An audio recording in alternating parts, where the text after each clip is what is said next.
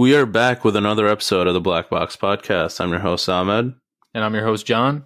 And we got another interview, this time with an older friend of mine. We were able to reconnect. His name's Sean McGee. He has, for only being 23, a good amount of experience in, managing and coaching basketball. He was the head manager on Marist while he was attending there for his undergrad. He was a graduate assistant coach for Manhattanville, and he just recently accepted another job at another really great Division III program. And he also started up this team that competes in TBT, the basketball tournament, which is a yearly tournament held on ESPN. And his team is partnered with the JCK Foundation for Mental Health Awareness. So we just get into all that stuff, how he was able to get to this point and, on his own almost, with help of people that he got involved building up that team, which is pro level competition. And I just think that was really cool. Interesting perspective for a coach. We haven't had that on the podcast yet. So hopefully you guys can pick something out of that. And I thought it was really good.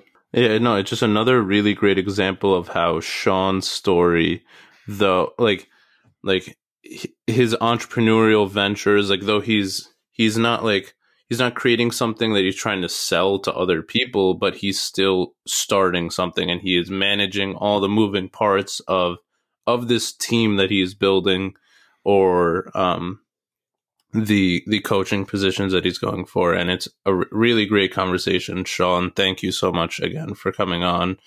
And we hope you guys like this one. Let's do it. We're super excited to announce on Black Box that we have our first advertisement, and it is with our very own podcasting platform, Zencastr, which is what we've been using since day one to record remotely with our guests. And they've become a new sponsor for the show. So tune in, check out the podcast discount link in our show notes, and stay tuned to hear more about why we love Zencastr.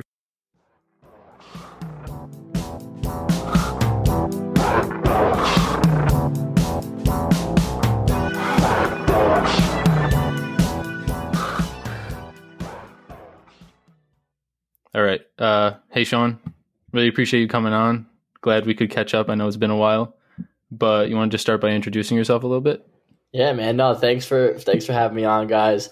I attempted to coach John way back when I started my coaching career. I'm a graduate assistant at Manhattanville, going to be transitioning to a new job in the NESCAC, which I can't say quite yet. And I do a lot of stuff with Hoop Group and grassroots basketball, as well as a mental toughness team that plays in the TBT that I'm sure we'll get talking about. Good. All right. We'll get right into it. What kind of led you to starting basketball? I mean, I know your dad coaches. Was he the one that kind of pushed you, or was it something you found on your own, just trying sports as a kid? The cool thing about my dad is that he never actually pushed me to do it. But I always loved playing. It was like the best thing for me, and a big stress relief always. But I never was too good, if I'll be honest with you. So shout out Playmaker. Exactly. Shout out to Playmakers. But I was always good enough for the Playmakers. But I went to a big school, Arlington High School, where I was always one of like the last guys cut. And I feel like if I went to a smaller school like Brewster, let's say, like I would definitely make the team. But just it was so competitive since there were so many students. So I kind of transitioned at an early age, which you know of. So like starting junior year, I went from playing. I literally gave up playing junior year of high school to trying to start learning about coaching and being a manager on the team that you played for at Brewster. After that junior year, I really took a step forward and started doing scouting reports, even though they were so bad. But I started doing scouting reports and learning more things about it, and talking to my dad, and just so involved with it, where that's where it really grew, like my passion for coaching. And then I went on to Marist College, and I was the head manager there for 3 years, and I learned so much. And while I was there, I still helped out with Brewster basketball at the same time. So we kind of was like the best of both worlds, where I learned about college basketball and still kept developing my skills as a coach with Brewster. That's awesome. Was it, I guess you kind of answered that question already, but you said you had to give up basketball, and most of the times for most kids, that's a tough thing to do, because you kind of have to realize or come to terms with, maybe this isn't what I'm supposed to do, or maybe this is not what my career is going to end up being. but it seems like you picked up the managing stuff and found a passion for it so early. Did you not really feel that, or was there a time that you were actually struggling a little bit, like processing that? You know what's really interesting is that I think that's the first time I've ever actually been asked that question. I never actually cared that much that I was giving up playing, surprisingly, because I think I liked coaching so much. Because even when I was a player, I always was sort of like the person who would like, hey, let's try direct, this. like I would know where other players needed to be, basically, and direct them. And like, or if I was on the bench and I had advice for a teammate of mine, I would be like very vocal on like what you should do, even though if I wasn't playing. But like I'd certainly miss the competitive aspect of it because, and now it's a little bit different because I'm coaching college players who are way more talented than I ever was.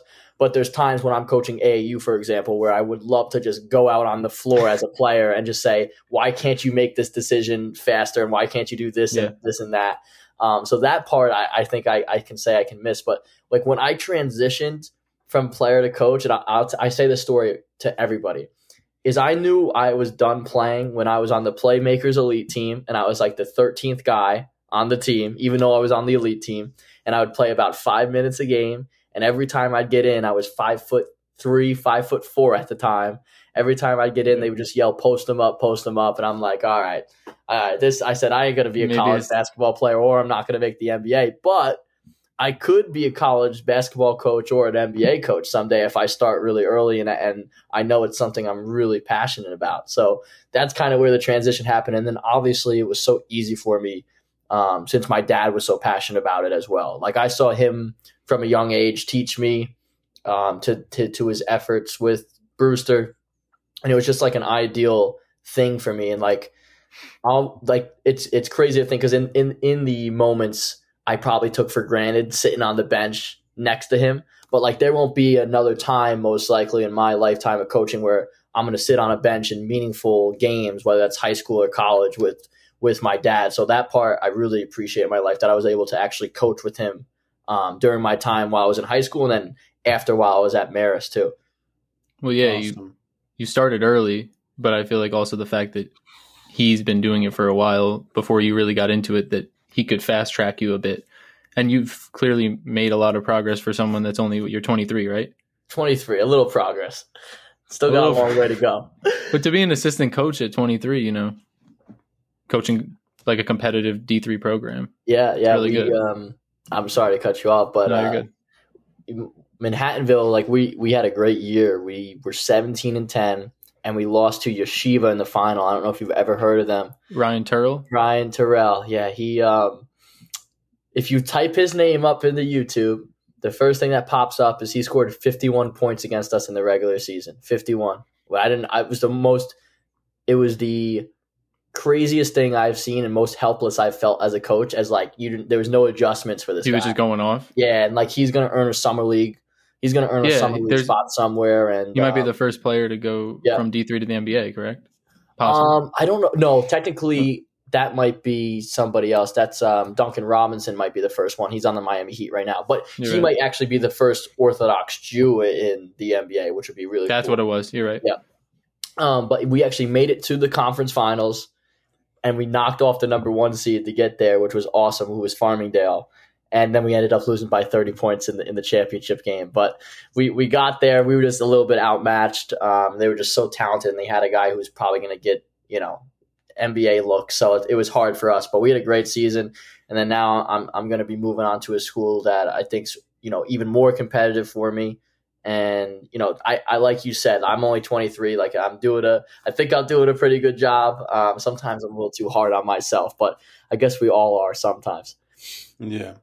I have questions about basketball coaching and the importance of it. From the most I've been on like a basketball team was I played for like a church league for a few months, and like that was it. But like in the NBA, there are all of these stats for the players and the teams and like a franchise history, blah, blah, blah, blah, blah, right? Sure. But then there are also stats for coaches and like what they were able to accomplish. Like as a coach yourself, what do you think the coach's impact on a game is? Because I know it's probably a lot, but could you try and put it into words? Yeah, that's a loaded answer I'm going to give, but it's not so much statistically what a coach can impact, because the impact of a coach goes well beyond the game. The game is actually just sort of like a microcosm of what a really good coach actually is. It's more or less the relationships you build with the players. What are you getting done in practice to get better with your weaknesses, and how are you keeping your strengths the same or improving your strengths? And then how are you keeping the cohesiveness of the guys too? So like there's so many talented teams that underperform when there isn't necessarily a good enough coach to keep them together and make the guys really lock in. And like I've seen that with other teams. I actually saw it at Marist, where I thought we had a lot of talent where they just didn't come together. And I'm not saying that it's the coach's fault, but it's just a whole team's fault, if that makes sense. But to sort of answer your question, I think good coaching really can buy a team about 10 to 14 points. And I think a lot of the score is dependent on the players and the level of talented players you have and the IQ of them. Like if you have 5 guys that are going to do anything for each other and fight for each other for a whole 40 minutes, and then they're just so on the same page, it's really, as a coach, they're almost out on the floor and you're just watching them dictate and control what you want to do. And you gave them principles to follow, but they have the freedom to go make decisions for themselves inside what you taught, if that makes sense. I know that can be a little bit confusing, but in terms of in the game, when you always have an impact every second, whether that's you calling out a certain play because it's something you see, you switching something defensively because you see something, how you guard a certain player. For example, we had a playoff game and their point guard of the opposing team, we said we're going to go under every ball screen, right? So that's a conscious effort we made, that we weren't just like, all right, go out there and just see what's going to happen. We did a scouting report and said, this guy, he doesn't shoot off the dribble threes because we saw that statistically, right? And we know he does. And if he does shoot it, we know he doesn't shoot it at a high percentage. So we're going to go under the screens and dare him to shoot. And if he somehow makes 5 threes off the dribble when we go under ball screens, then we're going to lose the game, but we're going to be okay with that because we forced him to do something he's not comfortable with. So that's what a lot of coaching goes, how coaching can affect the game. And a lot of that is preparation before the game even happens. And then on top of that, I would say coaches that can adjust on the fly and problem solve on the fly, those ones are the best. Like you can go in with a game plan and then in 5 minutes you're like, oh no, this ain't working. And then the coaches that can adapt are the ones that are really good, but to get their players all on the same page at the same time. Sometimes you call timeouts literally just to yell at them to play harder. And then other times you call timeouts to say, this is what we need to do offensively. We need to get the ball more in the paint and get more paint touches. This guy needs to touch the ball. We got to keep the ball out of this guy's hands. So there's different moments, and the feel. It's a lot of the feel. And I actually had to. I don't know if you guys knew this, but I had to head coach a game this year because my coach got COVID. I was just looking through your Instagram profile before this. Yeah, and that was one heck of an experience. And I didn't even have an assistant to bounce off ideas off. Did you pull out the win? I lost by 2 points. I still that's okay. Think about it. That's a good start. I still think keeps you up at night. Yeah, exactly. Lost by 2 points, but it was a really great battle. We were actually down 12 points in the second half and came back and we're up by 3, and then we let it get away. But like just from that game alone, and I only head coached one college game, I learned like how to talk to officials, how to communicate with your guys. I feel like I'm a players oriented coach, where like even during a timeout, I'm like last possession of the game. I said, what defense do you guys want to play? You guys want to play zone or man? Whatever you guys decide, that's what we're gonna go with it. I probably shouldn't have listened to them because they ended up scoring, but I like to at the end of the day, it's the players' team. And the coaches is just kind of there to manage it, but it's the players that are going to really lift the program up to meet its potential. Yeah. It's just a balance. It's a balance because you want to give the players as much say as possible because then they'll be more bought in. If you're just yelling and commanding people all the time, no one's going to be bought into anything. Yeah. But at the same time, if you let them do too much, then sometimes you see something different than they're seeing when they're on the court. So you got to let that be known as well. I've just learned from being in it, as a manager for 3 years and now assistant coach for 2 years, the relationships you build are the most important things. Like no player is going to play hard for you if you don't have that trust. So I'd say trust, loyalty, and relationships buildings, which have nothing to do with coaching and X's and O's, is probably the most important things to do with coaching. Yeah. Okay. All right. So two follow-up questions, and the questions are not related, right? So I guess I'll ask the easier question first. How do you incorporate film into your coaching and your training? Mm-hmm. And second question is there a coach in the NBA or in the NCAA that you look up to and you think is like a great coach? Or even the WNBA. Or WNBA. Or WNBA. Or high school. I mean, whatever it is. For sure. So first question was about film. From high school to college, film or the level of which you use film, night and day. It's actually kind of crazy. And I honestly still have to get better at it as a young coach. In high school, John would tell you, we watch a lot of film on this thing called Huddle, which is a very simple thing where you can record high school games and watch it. And you can cut it up. And some colleges actually do use that, but most colleges use this thing called Synergy, which it basically you upload your MP4 file game to it, and the software will cut up the game for each play and basically stat it. For example, let's say we played a game and we upload the film. Then in like a day or two, I will have access to that film and the stats will be uploaded to the team account. So every NCAA team has an account. So if I wanted to right now, I could go look up Duke's stats, for example, and I can look up as a team, how effective are they in pick and roll situations or ball screen situations? Are they below average and average like 0.5 points per possession, or are they excellent and average like 1.2 points per possession every time they use a ball screen? So and then I can click on it. It's like a link. I can click on it and it can show me every single time they've used the ball screen the whole season.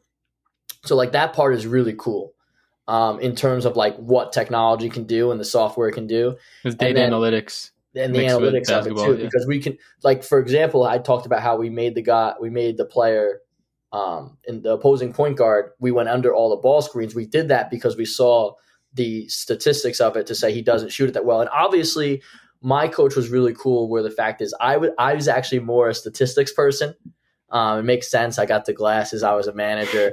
He was more, watch the game. And I do the same thing. I watch the game. Statistics can't tell you everything, right? Like if you just go based off the statistics for everything, you won't be a good enough coach and you won't have a good enough feel. Because same thing when you're a head coach and you're making those game time decisions. I'm not looking at statistics when there's 5 minutes left in the game and saying, oh, I got to do this because of statistics. I can't even have enough time to think. I just have to make a decision that I think is the right one in the moment. But before statistics is probably before the game and preparation, statistics is probably the biggest thing. And we'll watch. So what we'll do is we'll watch individually what players like to do and how they like to score. Does a player always rip to his right hand? Does a player always like to do a dribble pull up instead of get to the basket, for example? So that way it can help our defender guarding him know what he wants to do. And then overall as a team, we'll watch film, let's say 10, 20 minutes of a team that we're about to play and say, these are the sort of offensive sets they like to run. Defensively, they play, sometimes they'll go into a zone. Sometimes they'll do this. This is how we want to attack it. So film is just so important in college basketball. When I was at Marist, that was my biggest duty. So I would film all the games and they would film practices too in Division I. And they would go in and they would even stat the practices to get a better And it's that detailed in Division I. Division III is a little bit different because you don't have as much resources. But Division I, you would even stat practices. They would cut up the practice film to show players what they can do better. If they had a mistake, they would cut it up, show them, you got to do this. If they had a good thing, you're doing this good. You got to keep doing that. But film is just such a vital part of basketball in college, and in pros, it's even crazier. Where you talked about NBA assistant coaches, I think those in NBA, like I think an assistant coach has like 3 players that they're in charge of, and then there's a film guy with them on top of it. So it's like they all have like their own coach basically and a film guy with them to go over, and you'll see them with the tablets on behind the bench. Like the film in the NBA, they cut it live in game. So like halftime, they'll pull it up and be like, "Hey, look at this! You did this well." But oh wow, exactly. That's insane! Like in the middle of the game, they will watch film, or at halftime, or in between the quarters, they will watch film, and they have people that cut it up in real time. Now in college, especially Division III and even in Division I, that's not as in high Division I that probably happens, but in mid-major Division I that probably doesn't happen as much. But still, it's a huge part of the game. Podcasting remotely can be challenging, but with Zencastr, the product that we use to record our episodes, it doesn't really have to be. Zencastr's all-in-one web-based solution makes the process pretty quick and painless, which is, the way we really want it to be. If you've been listening to the Black Box for a while now, you know that we constantly talk about how we want to bring the best quality and the best content for our listeners, you guys. And with Zencastr, they provide crystal clear sound and gorgeous HD video for us as we record our episodes with our guests. Not to mention it's easy to use. That's why we really like it, because instead of having to coach, guests on how to set up a podcast if they haven't been on one before, we basically just say show up with a mic and a computer and you're good to go with Zencastr. Zencastr is all about making your podcast experience easy, and with everything from local recording to automatic post-production tools if you want to use those. You don't even have to leave your browser to get the entire episode done. If you go to zen.ai/blackbox and enter our promo code BLACKBOX, you'll get 30% off on your first 3 months of Zencastr Pro. That's zen.ai/blackbox, BLACKBOX. It's time to share your story. And then your second question was... Favorite that was coach. It was a while ago. What was the second question? I know I talked too much. Favorite coach out of any league in basketball? So before he stopped coaching and took a GM role, it was in the NBA. It was Brad Stevens of the Celtics. I always loved how he was I always looked up to him because he was one of the youngest coaches to be a head coach in the NBA, and I always kind of been like, well, why can't that be me? And so I always looked up to him in that way, and he always got his teams to play fundamental, solid basketball and really, really compete on the defensive end, which, sometimes it is way easier said than done, especially in the NBA when you have these talented players that kind of want to do their own things. And then I would say in the NCAA, who actually he just retired, was Jay Wright of Villanova. He was another person. All his players, they play really solid basketball. Everything they do is fundamentally solid. If they drive into the paint, they always play off 2 feet and they kick out, and they never take a defensive possession off, even when their offense isn't going right. In terms of a WNBA coach, actually, Bill Laimbeer, he actually did play in the NBA. He played with the Detroit Pistons back in the day, and he coached the New York Liberty for a while. And I think he's coaching the Vegas Aces right now, if I'm mistaken. But he's a real he's a very interesting coach in how he coaches. He's very demanding. And I actually went and saw a Liberty game years and years ago, and got to go to his press conference, and he's a very unique guy. But those are 3 coaches I like. For me, I like the coaches that know that it's more than just basketball. You're coaching more than just basketball. Like Villanova, for Jay Wright, for example, he was coaching these players not for basketball but for life. And all his players are just so prepared for life after their 4 years there that it's crazy. And it's kind of sad. This is a different topic, but it's kind of sad that the reason he retired is because I think he doesn't like where college basketball is heading with NIL and people more or less using that as a way to buy players. So I think he just felt like it's kind of time for me to go, and he had a great career and made a lot of money. But he was definitely one of the greatest one of the greatest coaches in college basketball, and definitely one of my favorites for sure. I'm actually reading his book right now. What's the name of the book? It's called Attitude. So it's about building like a winning culture over his time and kind of like his lifespan as a coach. Yeah, positive environment that people are all helping each other out. Awesome. Sick. I just squirted myself with water. Those Gatorade bottles. Yep. Yeah. People in school would come behind you and just squirt them on you. I wanted to. Yeah, I think this would be a good time. We can start talking about the mental toughness team. Sure. Yeah. Whatever you want to do. Yeah. So, to my knowledge, and our little conversation before this, so I'm not gonna claim like I've been doing crazy research, but I did my fair share and I've been following you. But you started this up with, I guess, the coach of Marist. So really, it was my own idea first. You just needed to get people involved because you know you couldn't do it alone. Exactly. Which is how people that realize that and aren't afraid to ask for help usually see quicker success than people that try to do it completely on their own, which you can get into now, but you've seen good success with it. Yeah, no, I mean, you basically answered the question for me. Is I think it's very hard in entrepreneurship or in coaching to do anything on your own. Like, you're always going to need, and even in life, like, you're always going to need help from somebody. And for me, like, if I had to do mental toughness and I just did it myself and I wanted to be the head coach myself, I wanted to be the GM myself, and I had to go out and get all the players myself, I wouldn't even be talking about mental toughness because I wouldn't have gotten into the tournament. That being said, basically once I made the team, I said, all right, I got the idea. I've kind of pitched it to the people running the tournament. They see them on board. Now I have to go make this thing a reality. And it's borderline insane for a 22-year-old to get a team into the TBT, let alone with no help. What is TBT? So the TBT, I'm sorry, I should have said that. The TBT stands for the basketball tournament. So it's a basketball tournament on ESPN every summer, and the winner of the tournament gets $1 million to split amongst the team. That's awesome. Which is cool. So what we did was, we beforehand said if we won, this amount of money would go to this player, and then if we did win, $50,000 was going to go to the JCK Foundation, which we were partnered with. So that was really cool too, and just working with them and getting their name out more because it's just so cool.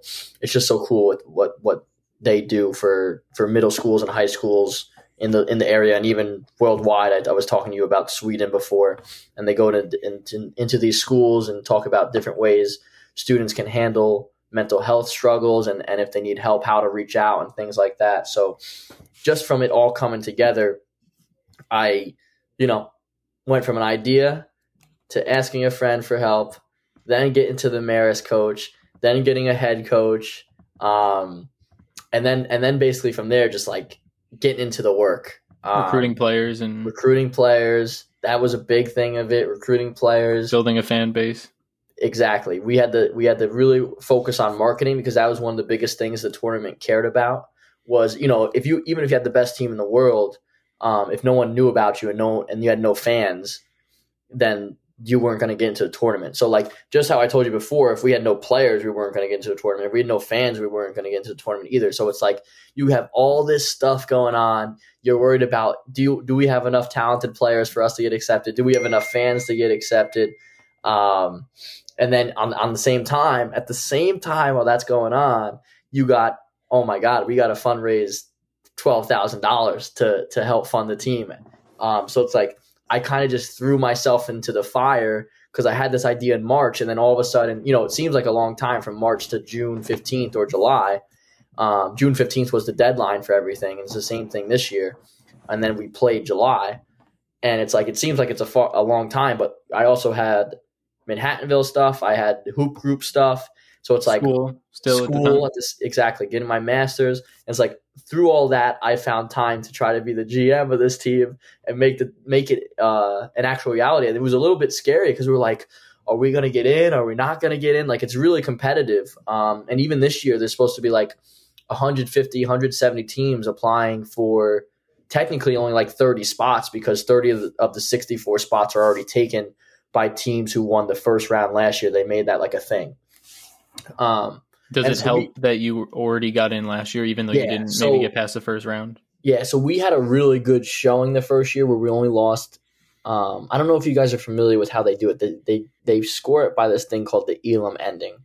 So to explain it, the last 4 minutes of the game, they stop the clock, and let's say we were up. Well, I'll give you the exact scenario. We were up 65-64 with 4 minutes left to go.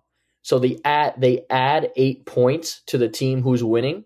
So the target score was, I'm sorry, actually we had 67. It was 67-66. So the target score was 75. And so we had to score 8 points. The other team had to score 9 points. And this other team had players like Derek Williams, Terrence Jones, who all played in the NBA at one point and now are not. So they were favorites. They were a 4 seed. We were a 13 seed. So we were supposed to have no chance at all. But meanwhile, we ended up losing on a last-second bucket. The target score was 75. It was 74. It was 74-73 them, and they ended up getting a layup to make it 76-73, and that was the game. But we made it a 3-point game, so playing that close and having a really fun game is definitely going to help us. And I don't really have a worry about getting accepted back into the tournament because I've been talking to them, and it looks like we're a lock. But like we still got to do our job and getting good players and marketing it. And I think we're doing just that. Like we're really active on social media. We're doing 2 basketball camps in June and a fundraiser, and we're doing a lot of virtual fundraisers at the same time. So that part is like the true entrepreneurship part of it, which is really cool for me because honestly, so I went to Marist College for sports communications and journalism, but if I wasn't going to do that, I was going to go for business. I guess it's good at the same time, but I'm managing a team. I'm worried about finances, and I just haven't gotten to it yet, but I'm trying to. I will at some point, probably after this year, make it into an LLC at the same token. And this year I'm still trying to get sponsorships for us, so we can have sponsorships on our coaches' polos, for example, or our jersey shorts. Yep. And there's a banner by the bench. So like I'm trying to get sponsorships and get a couple $1,000s to help us with fundraising at the same time. So like all that stuff has to do with business. And a lot of people don't realize that a lot of coaching, and even in college, has nothing to do with basketball, but it has to do with travel logistics, fundraising. Like for the job I'm going to go to now, they fundraise hundreds of thousands of dollars, and you wouldn't think that.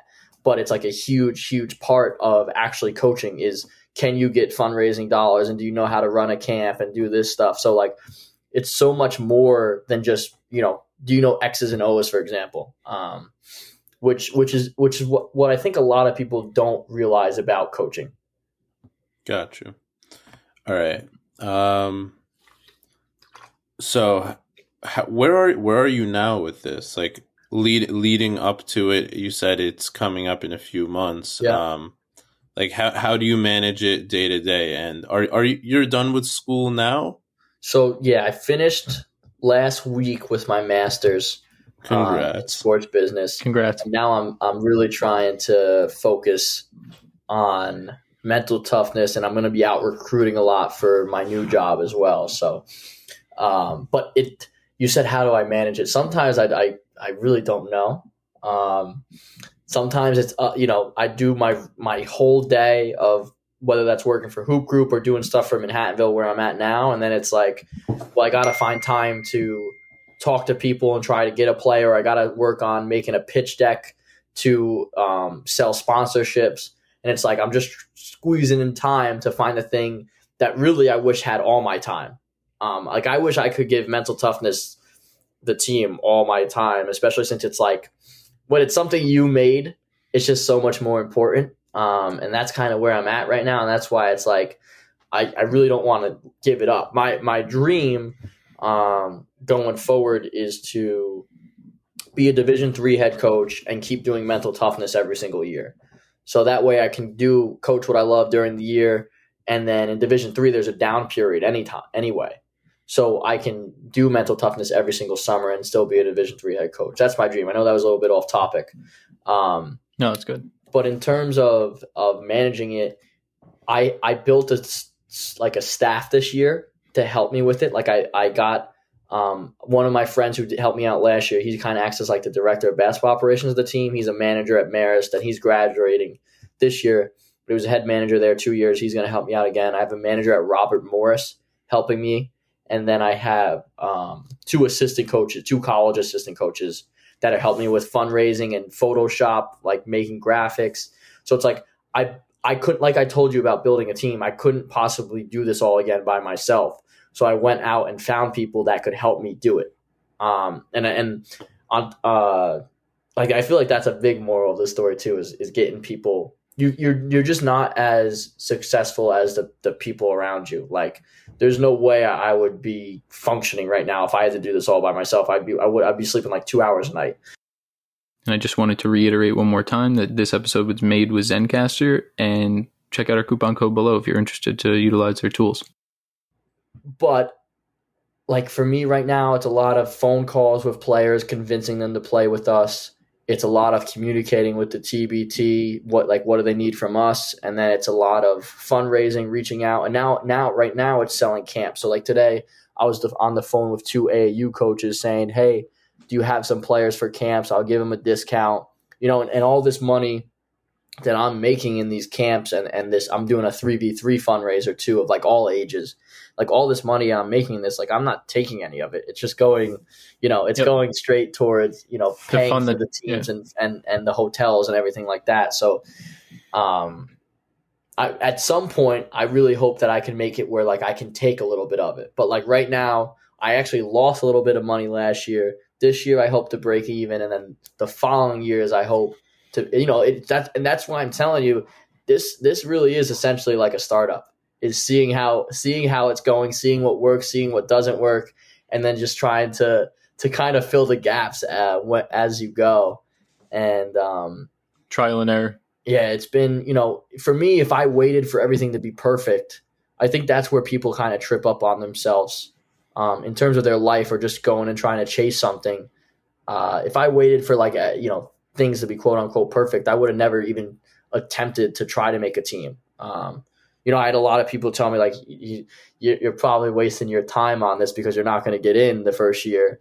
And then at 22 years old, I got the team in, not me personally, but everyone helping me. And it was a very rewarding thing. I remember even after the tournament, I flew back from Wichita. Like I got emotional thinking like, wow, like I put this together, like literally from scratch. And now it's something I can do year in, year out. And it's for a cause that I think needs to be talked about a little bit more. And it's one that is really prevalent right now in terms of, just getting out of COVID, and it's staggering the amount of people that, one, take their own life, and then two, the people that like deal with like, I shouldn't say simple things, but deal with stress and anxiety that you wouldn't even know. It's like 1 out of 4 male adults deal with that. And it's like, if it's 1 out of 4, why don't we talk about it more to handle it and get people resources to do it? And I think, my goal with the team obviously is to win and hopefully win the $1 million, which would be awesome. Right. But I hope we play in it every year to give people hope who might be struggling, and might, maybe hopefully watching our game gives them a little bit of hope to keep fighting if they're struggling, or to reach out to someone. That's really the main goal for us. And, like I talked about, like it's trust me, it's not about the money and it's not about the time, because if it was, I would be a terrible businessman. I feel like, to be honest, it's probably even higher than 1 in 4, but a lot of people are even too afraid to speak up about how they really feel. Mm-hmm. I've been open on the podcast about my anxiety, I believe, but if I haven't, then I've been struggling with anxiety my whole life, but I've just found ways to cope. But yeah, I mean, dude, if no one's told you, I feel like plenty of people have. You should be proud of what you've been able to build in just a short period of time. 100%, bro. And I feel like it's one of those things that the team as well as your coaching, it seems like you've been able to find what you love, that you get up every day and you provide value to other people and you're passionate. And that's when I feel like people are the best versions of themselves, for lack of a better term.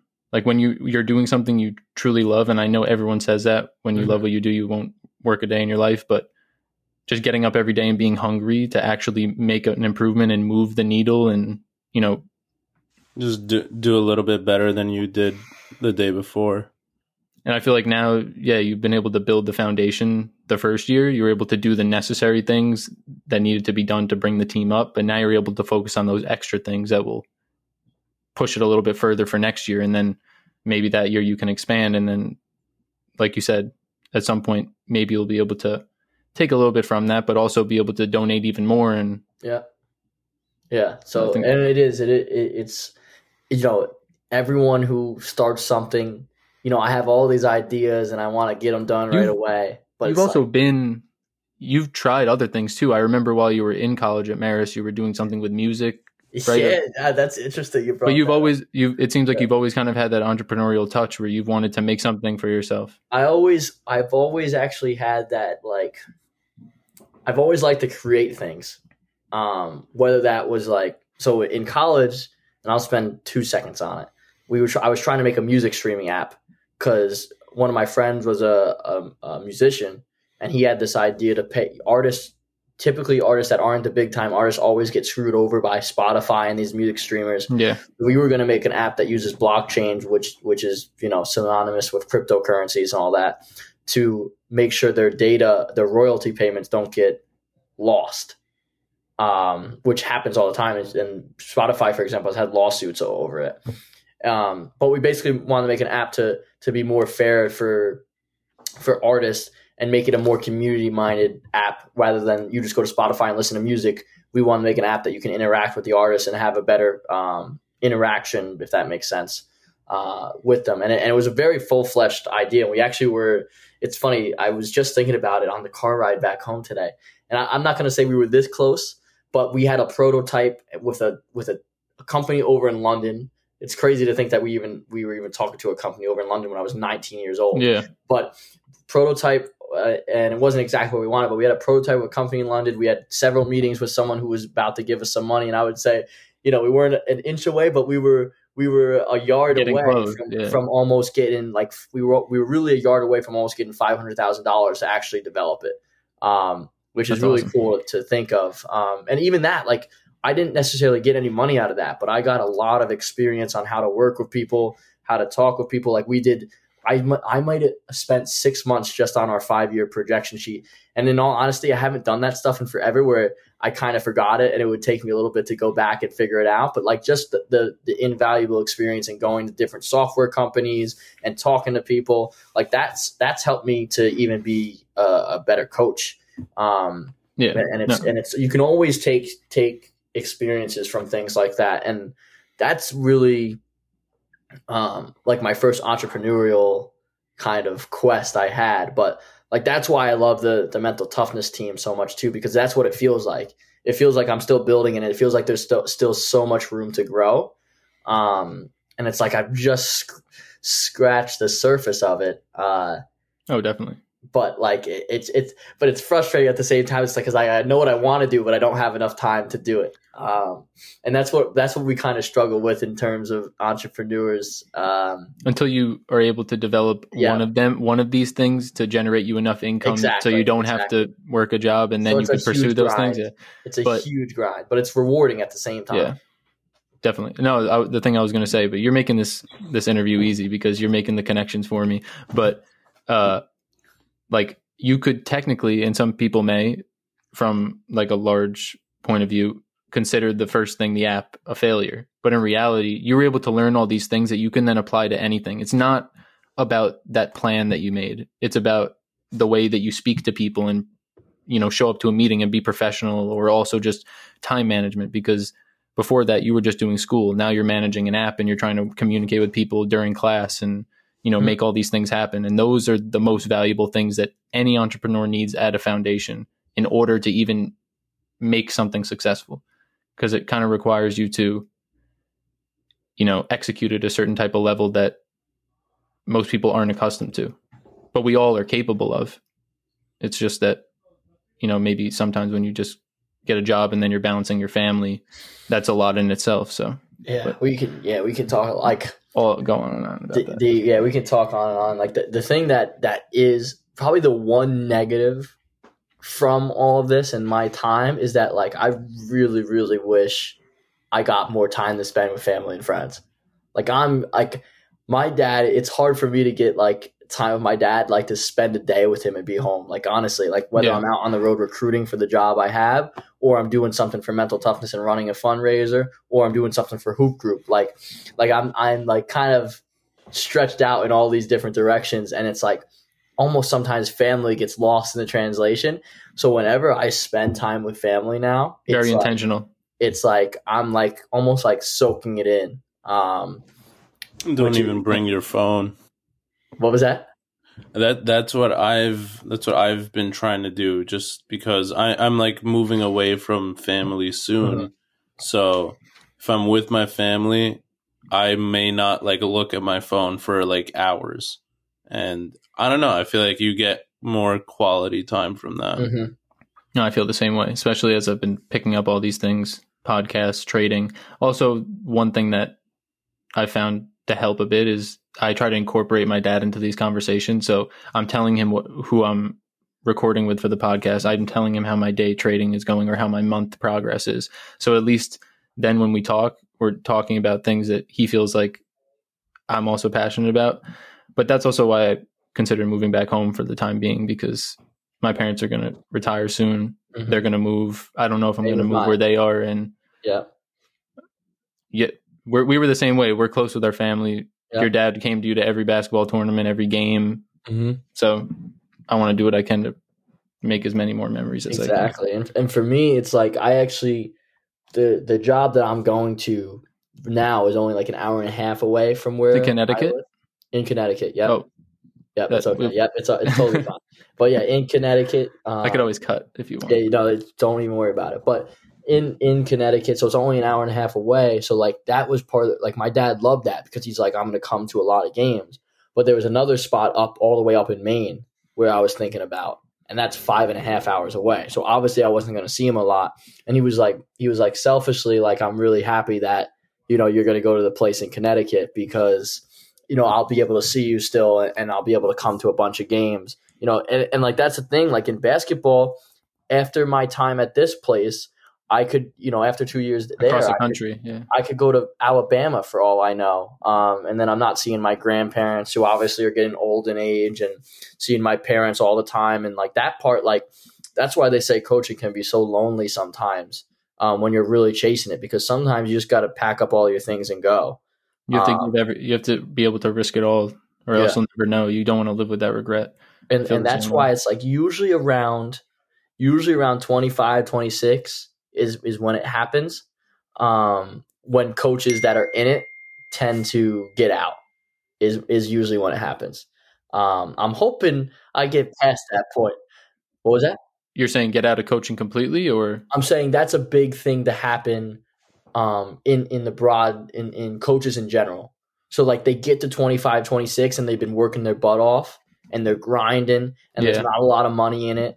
And then all of it, and they get to that point at 25, 26, they're like, why am I doing this? Like it takes up all my time. I don't get compensated for my time as much as what they should. And then they usually get out of coaching. So I'm saying if I get past 25, 26 and I'm still coaching, then that's a pretty good sign. Gotcha. Yeah, for sure. I guess one question, I don't know if John, you wanted to throw anything in, but something I wanted to ask you before we wrapped up. Who do you have coming out of the West and the East in the NBA playoffs, and who do you have winning it all? I mean, West, I really do love the Mavericks. In all seriousness, too. They don't have a shot. The Warriors are so good. They're so deep, and their starters aren't even playing that good. They almost won the game the other night when it came back from 30 points with their bench players. So the Warriors will definitely win that, and I think the Warriors will actually end up winning the whole thing too. The conference that's actually going on right now is the one that's really interesting, is the Celtics Heat one. Every single game has been a 20-point blowout, in like one way or the other by 20, the other one's by 20, and it's probably one of the most bizarre conference final series that has ever happened. If you put a gun to my head, I think I'm going to pick the Celtics to edge it out. I like them a little bit more, but at the same time, the Heat and like Jimmy Butler, Tyler Hero, like they're just scrappy and they find ways to win. I like them. I like the Heat. But I guess I'll go with the Celtics just because I like them so much. But it's like that one's really interesting. Like that could go any which direction. Like that should go to Game 7. That should be hopefully not a blowout Game 7, but a really fun Game 7. Yeah, I feel like a blowout game. We got enough of a blowout Game 7 this year. Mm-hmm. And I mean, the other series going on right now too is not like the games have been extremely close, right? Even in the Mavs series, it's been lopsided, and the Warriors win by it, then the Mavs win by it. So all the games really haven't been that competitive. If we're gonna be honest, it was Game 4. The Mavs were up 30 points at one point, and then the Warriors came back a little bit towards the end, but the Mavs opened it back up. But yeah, I don't know when people will view this, but they'll look back on it and laugh. We'll see who won. I don't know. I'm saying Warriors and Celtics in the finals, and I think that would be a really good matchup. Hey, I'll take it. I'd be fine with anyone. Good teams right now. I'm okay with whatever. Yeah. Jason Tatum is insane. He's so talented. He's really fun to watch. He's about our age too. Yeah, which is just crazy. It's insane to think about. Yeah, like he's doing that. Yeah. At our age. I know. And then what do we do? Eating McDonald's cheeseburgers. It is funny about the age though. The sacrifice he had to. The amount of sacrifice he had to make to get there, though, that's a lot of. That's like the level of. Trying to say the right, like it's hard. Like that's where time management really is a skill. Let me tell you, if I have to keep doing what I'm doing now until I'm dead, I ain't gonna live. You're not lasting long. I ain't lasting too long. But like I'm in the same boat as you, John, where it's like I want to work as hard as I can, basically in my 20s, where I can then hopefully get it to a point where I'm a Division III head coach. I am doing team mental toughness, and hopefully I got a wife and kids, and like I'm actually able to spend time with them and spend time with family. But like I just it's sort of like you're paying your dues right now while you're young, and like some people, and I have friends that like this too. Some people are good enough, they can go out on the weekends and party, and then they go to the 9 to 5 and they still make 60-70K. Like, and there's nothing wrong with that at the same time, but no, not at all. Not at all. Like sometimes I even think I'm driving in the car back here, and I'm like, man, maybe I should just get a desk job. Maybe I should just and then I'm starting to think about, I'm like, would I actually be happier? Probably not, because I'm giving up the thing I love the most in life, and that's coaching. And coaching, I can tell you more. I've worked the 9 to 5 that I don't enjoy as much as I would pursuing something, one of these things full time. 100% the money is not, the extra bit of money. It ain't gonna make you happier. Yeah, you doing what you're doing every day and loving it. That's really what it's all about. Like that's why we're here. Mm-hmm. Yeah, obviously it helps if a little more money is of course. And like for me, it's like while I'm young, it's like, why not go chase it? And then if it gets to that point where it's like I'm not making enough money in coaching, like I'll make that decision. But like, there's no point for me at 23 to be like, I got to go get money now. Like I'm going to have my whole life to get money. And maybe it's me being cocky, but I'm pretty confident that I can, if I really needed to, I can get out of coaching and go get like a virtual marketing job that pays $50,000 a year and be totally fine after that. Like, it's like, why not try to just put all my what's the saying? Marbles in one basket. I don't know what the heck I'm saying, but no, you're all in one basket and try to actually go out and be really successful in it. And like the work you do now, like it's cliche, but like it's not going to go unnoticed. Like it's like karma is probably like a real thing, man. You put the work in now and you're not going to worry about the money. Just put your head down for a couple of years. You're probably going to be really happy with where you are in the next 3 to 4 years. And that's kind of what I'm kind of banking on, which would be great. I mean, I hope to be a Division III head coach before 28. That would be huge. And it would make me one of the youngest guys. So that's kind of what I'm striving for. That'd be awesome. Yeah, something before we wrap up that my dad always said to me is everything comes with a price. So like if you want to be somewhere in specific at some point in your life, there are decisions, and most likely hard decisions, that you will have to make in order to allow you to potentially get to that point, right? Like there are things that are going to suck that you might have to miss, or things that, like, I don't know, like you're going to have to make a few tough calls along the way, you can't really get anything in your life, whether it's a material good or not, without giving up something, right? So I feel like your story so far has been like another story of someone on their path to their goals. So I mean, I loved hearing it, and I hope to see you one day on the For sure.